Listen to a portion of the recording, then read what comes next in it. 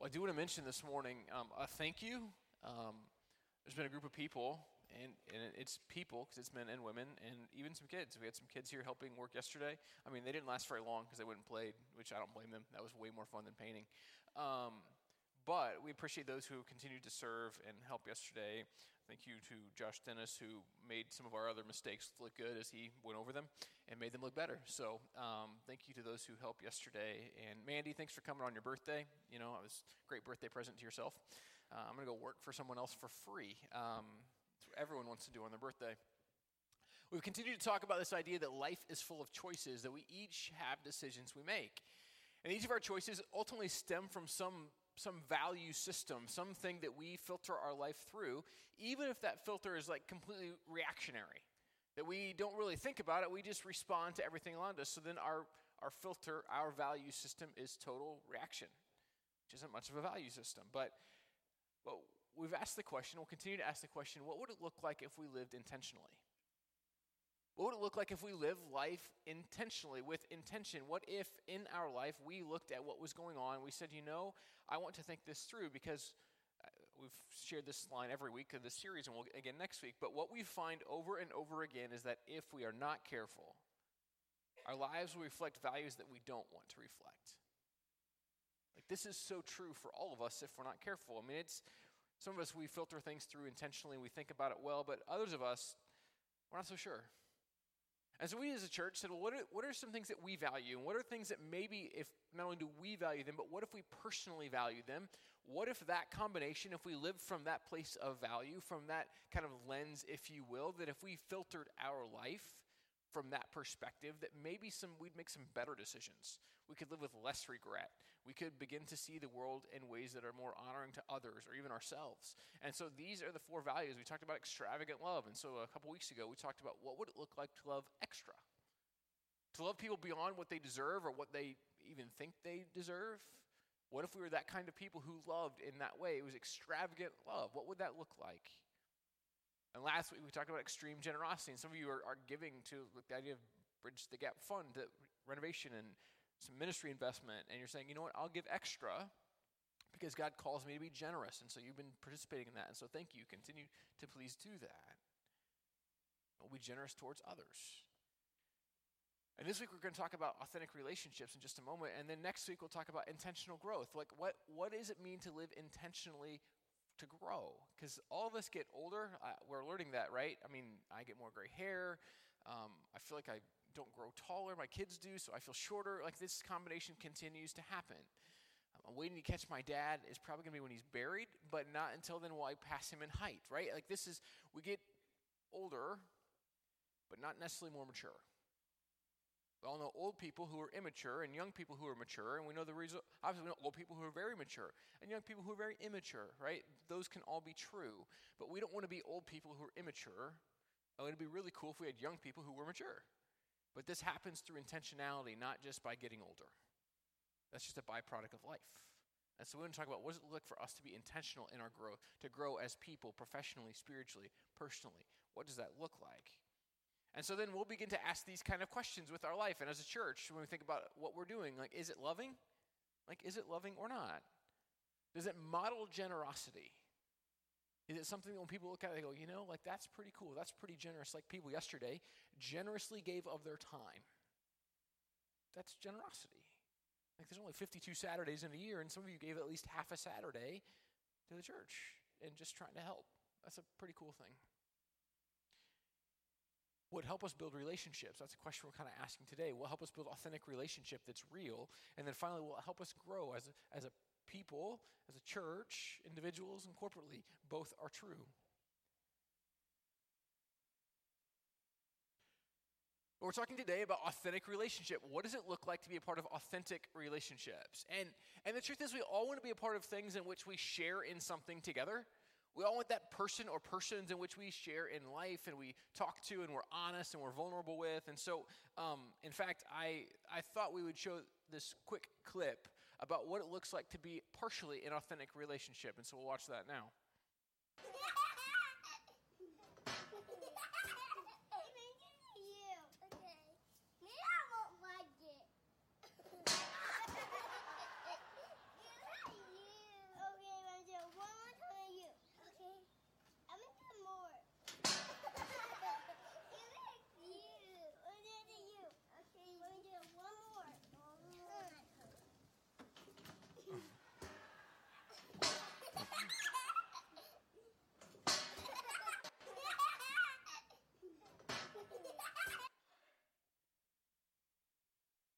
I'm pretty sure we all need a friend that we can do something like that with.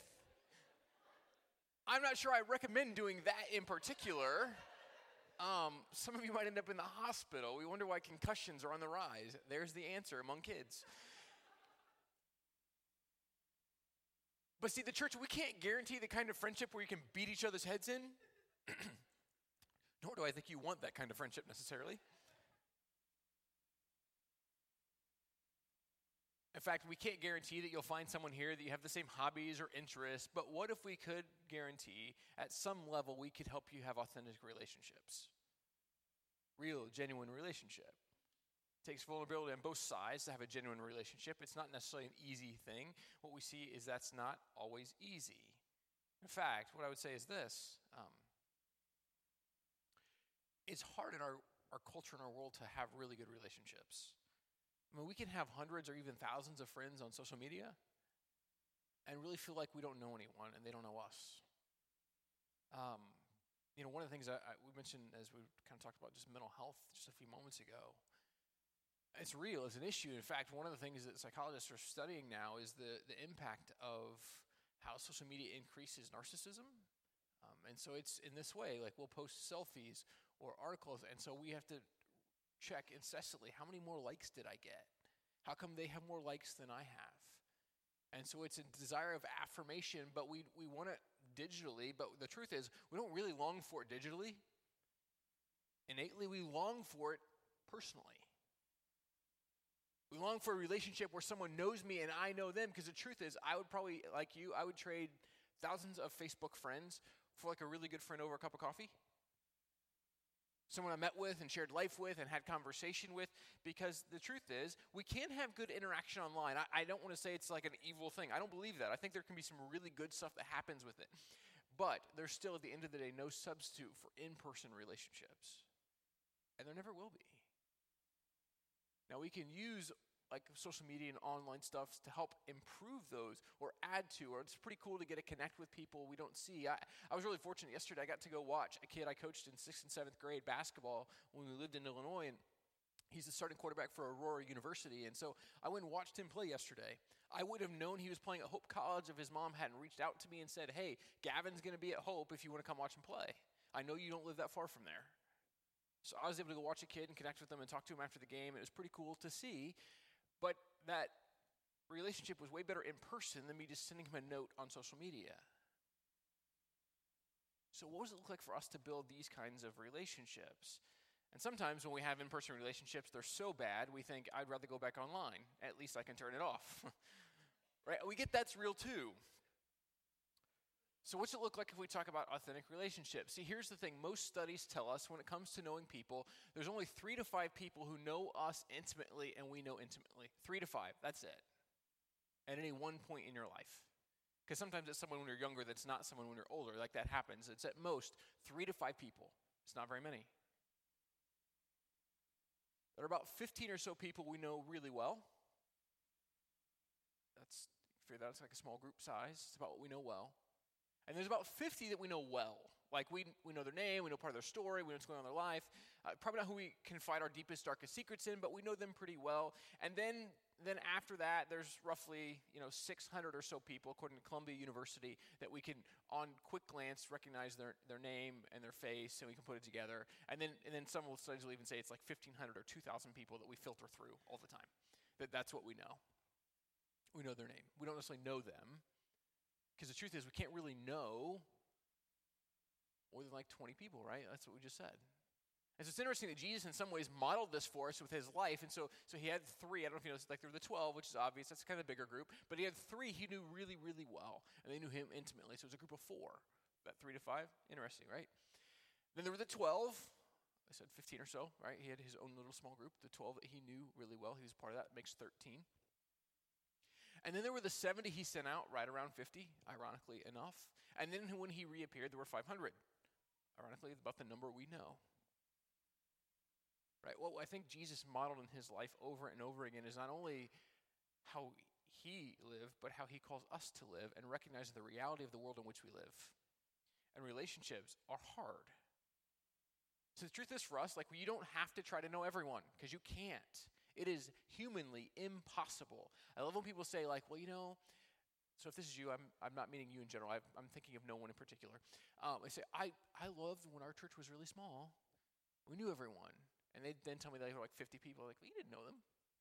Literally, studies tell you cannot know them well. Like, yeah, that's not possible. It's humanly impossible to do.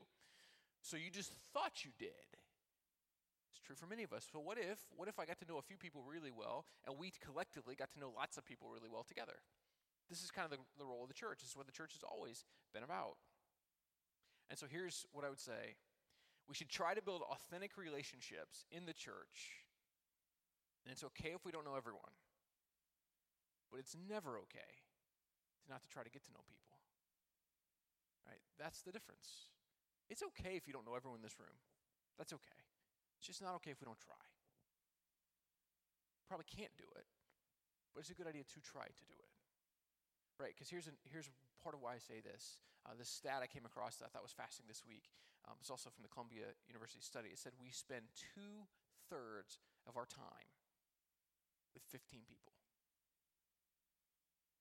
That 15 people probably changes in different seasons of life, but we spend 2/3 of our time with 15 people. So the question is, you and I have to wrestle with is, are we spending 2/3 of that time with 15 people we want to spend time with? Are they people that have authentic relationship, or is it just kind of fake, surface level, not very good? And so studies tell us that we kind of have social circles, social groups of about 15 to 20-ish. And so actually as a church, we said, well, if that's true, if we have social circle groups of about 15 to 20 that we kind of share in life sporadically with, what if we had connection groups? What if we had small groups that were about 15 to 20 people? Like, that's kind of our goal, is that every group we'd have here would have about that number in it.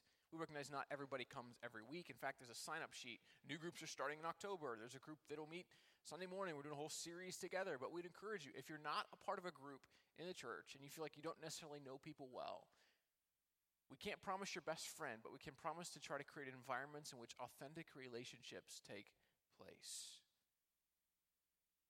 So what do we do with that?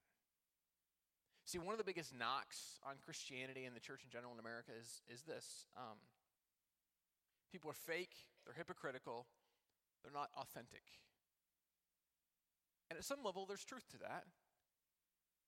I don't know about you, but I'm trying to be more like Jesus today than I was yesterday, and continuing to try to go down that road. And sometimes I'm not exactly who I want to be, and so I either have to apologize to a person or to Jesus, right? Because I wasn't who I wanted to be. And so there's some truth that we're trying to grow and to be better than we were before, and guys that work in us in that. And so there's some truth to that, but most of us don't intentionally live as hypocrites. I mean, maybe you do. Stop it. Just say you don't want to follow Jesus. That's easier. But the truth is we kind of want authentic relationships, and that matters. And so what do we mean by authentic? And so Psychology Today gives us these words that I think might be helpful for us. And so here's what the writer in Psychology Today said, talking about authentic. What does the dictionary have to say? Merriam-Webster defines authentic as a quality of being genuine and worthy of belief. Hence, a person who is completely trustworthy is deemed to be authentic. Yet to be genuine requires a certain transparency whereby others can witness the unfiltered personality without any masking. Most of us are too concerned with what others think of us. As such, we may disguise or manipulate features of our personality to better assure that others aren't judgmental or adversely reactive to us. If I worry about what others think of me, then I manipulate my personality and communication either to seek approval or avoid disapproval. This masks my true or authentic self. Although this personality trait is commonplace, it's far removed from authenticity. There appears to be an inverse correlation between one's sensitivity to what others think of them and the ability to be authentic. Authenticity requires a genuine sharing of our inner self, irrespective of the consequences. Very often, our actions in a given moment are intended to avoid certain consequences. And so we alter or mitigate our communications or behavior to assure that those consequences won't be negative or problematic. These tendencies diminish our authenticity and they constrain our growth and self-esteem. Being authentic requires a genuine sharing in the present moment. Ordinarily, though, our thoughts conspire in a tangle of excuses as to why we can't do something. These are the consequences to which I was previously referring. This is the core of inauthenticity. Our words or actions become disguised from their original intent since we choose to mask them. When this occurs, we literally subvert our genuine self. Authenticity is hard because it does require a level of vulnerability. It requires being present in the moment to respond in the moment. That's hard because often we take our angers, our hurts, and we walk away with them and we hold them. But in authentic relationships, we have conversations. We wrestle through, we share, we talk about them. We don't worry what the other one may think of me because I know who I am. It's why we talk so much about having our identity wrapped up being beloved children of God, because there's nothing greater we can become than that. And so Paul writes in Colossians chapter 3 a few words for us that I think are helpful as we think about what does it look like for us to live authentic relationships? What should be the characteristics of who we are if we're going to be authentic with others? Because just being honest, if we're a jerk, is not valuable, right? Like that's not the kind of relationship anybody wants to be part of. So Paul writes these words in Colossians chapter 3, verses 12 to 14. Here is what Paul writes. Therefore, as God's chosen people, holy and dearly loved, clothe yourselves with compassion, kindness, humility, gentleness, and patience. Bear with each other and forgive one another if any of you has a grievance against someone. Forgive as the Lord forgave you. And over all these virtues put on love, which binds them all together in perfect unity. Colossians 3, 12 to 14, the word of the Lord. So I could probably spend a lot of time on Paul's words. In fact, I've preached from this very text before, and every time I could spend time talking about it differently. But here's what I'll say this. I won't spend a lot of time on Paul's words of forgiveness, which echo the words of Jesus on forgiveness. But I'll remind us the reality of forgiveness. Unforgiveness does not destroy the person we are not forgiving. It destroys us. I'll say that again because this is really good and it's really important for all of us. Unforgiveness does not destroy the person we are not forgiving. It destroys us. I'll butcher the quote that Nelson Mandela said. It was something about the idea of harboring unforgiveness in our heart is like drinking poison and wanting our enemy to die.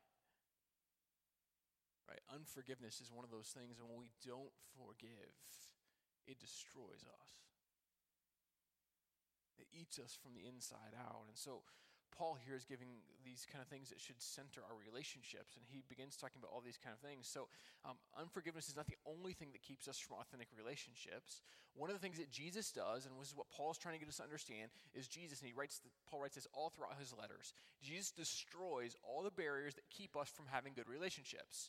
So the things that typically will keep us from having a good relationship are like birth, like how old I am, where I'm from, my nationality, my gender, so male, female.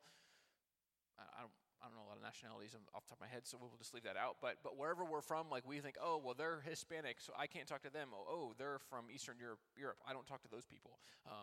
Whatever it is, God says through the person of Jesus, like, those are not good enough anymore. Move on from them. Paul writes about how ceremonial ritual, in other words, if you were circumcised or uncircumcised, like that does not matter. We don't think much about that now, probably a good thing. But this is reality. These things don't separate us from each other. They don't really matter. Cultured or uncultured people, it doesn't matter. Slave or free, wherever we're from, our backgrounds, in other words, this color of our skin, the background in which we come from, the money in our wallet, these are things that Jesus removes as barriers in our relationships with others. And so in Jesus, all the barriers that may separate us are taken down.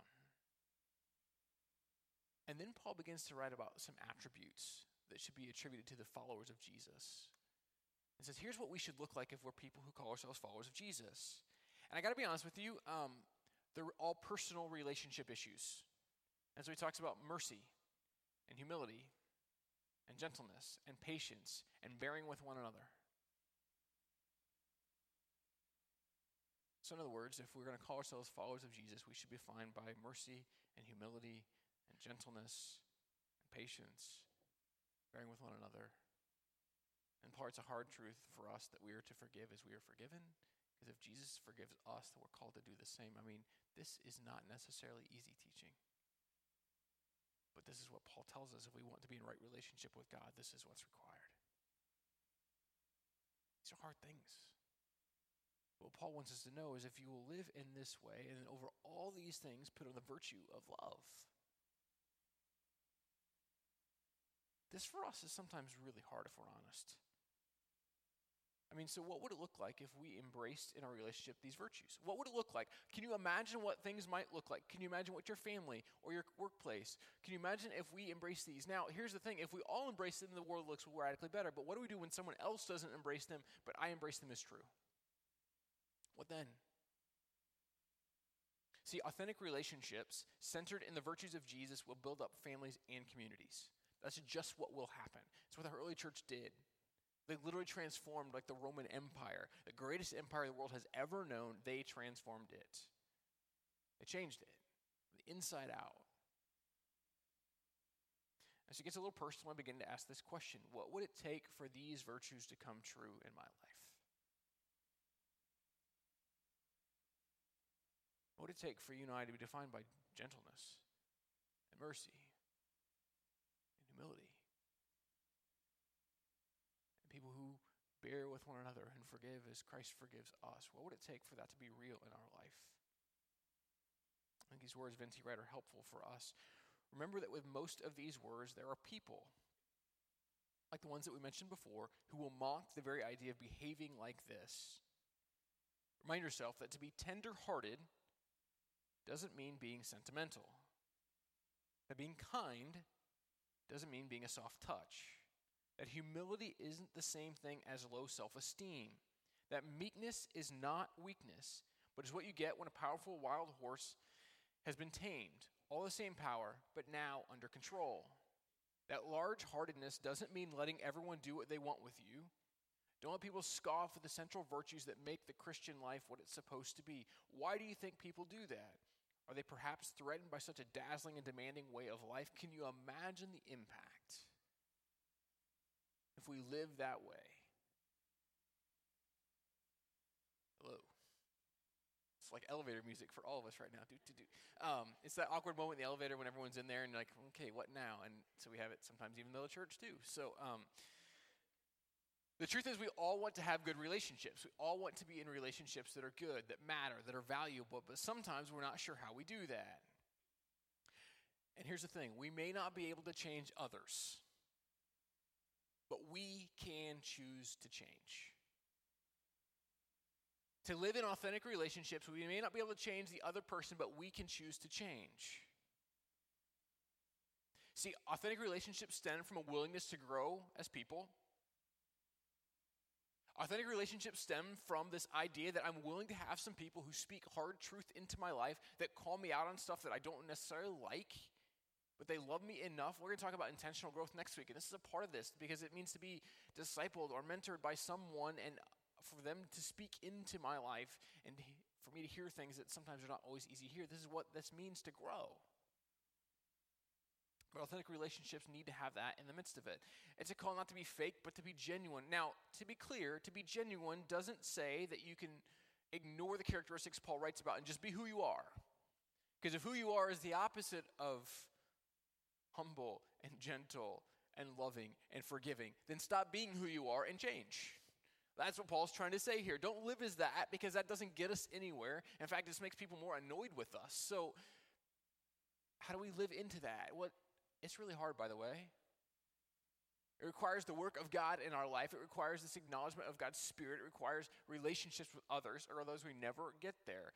And it also means authentic relationships call us to think of others first, but not at the expense of ourselves.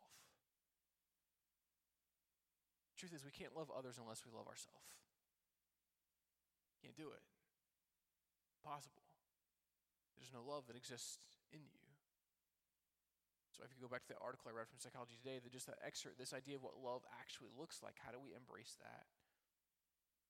See, authentic relationships require us to do the hard work of becoming people who show compassion, kindness, humility, gentleness, and patience.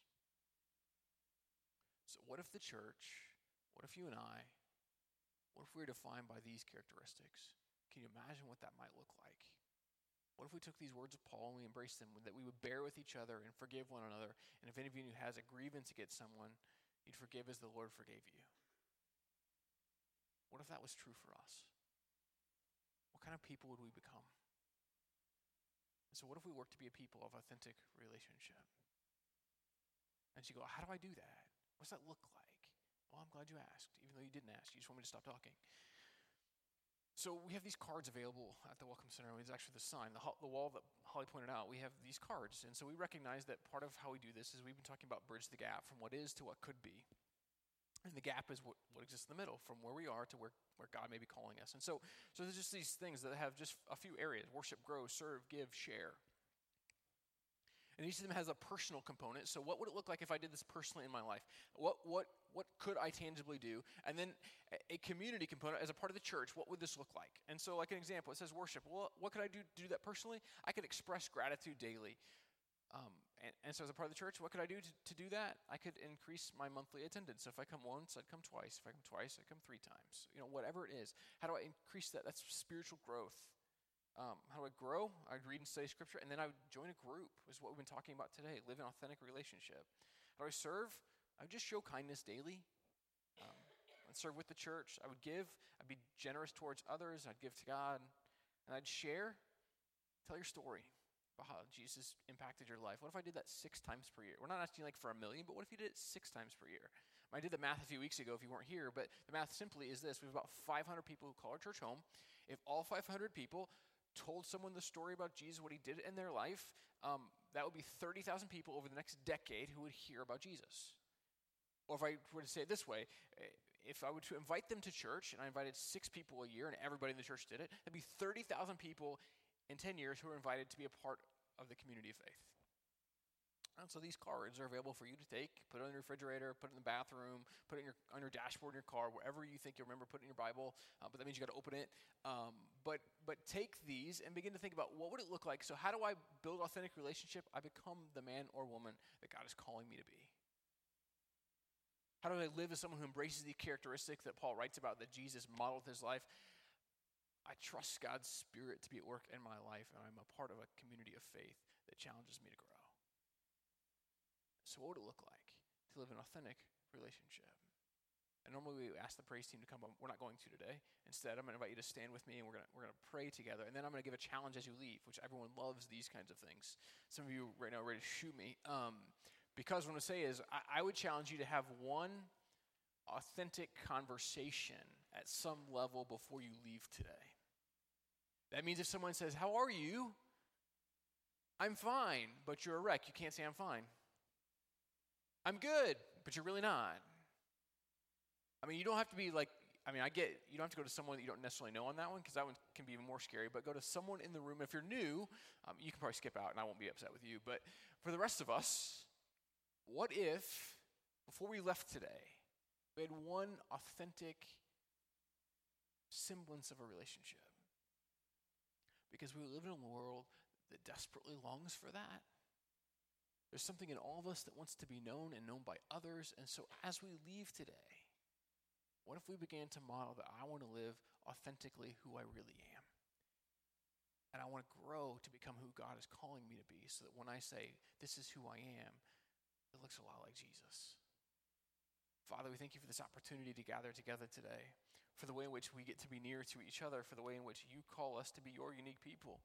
And so we pray today that we would be a people who would go and model your love. We pray that we would live into authentic relationships, that you would change us and shape us.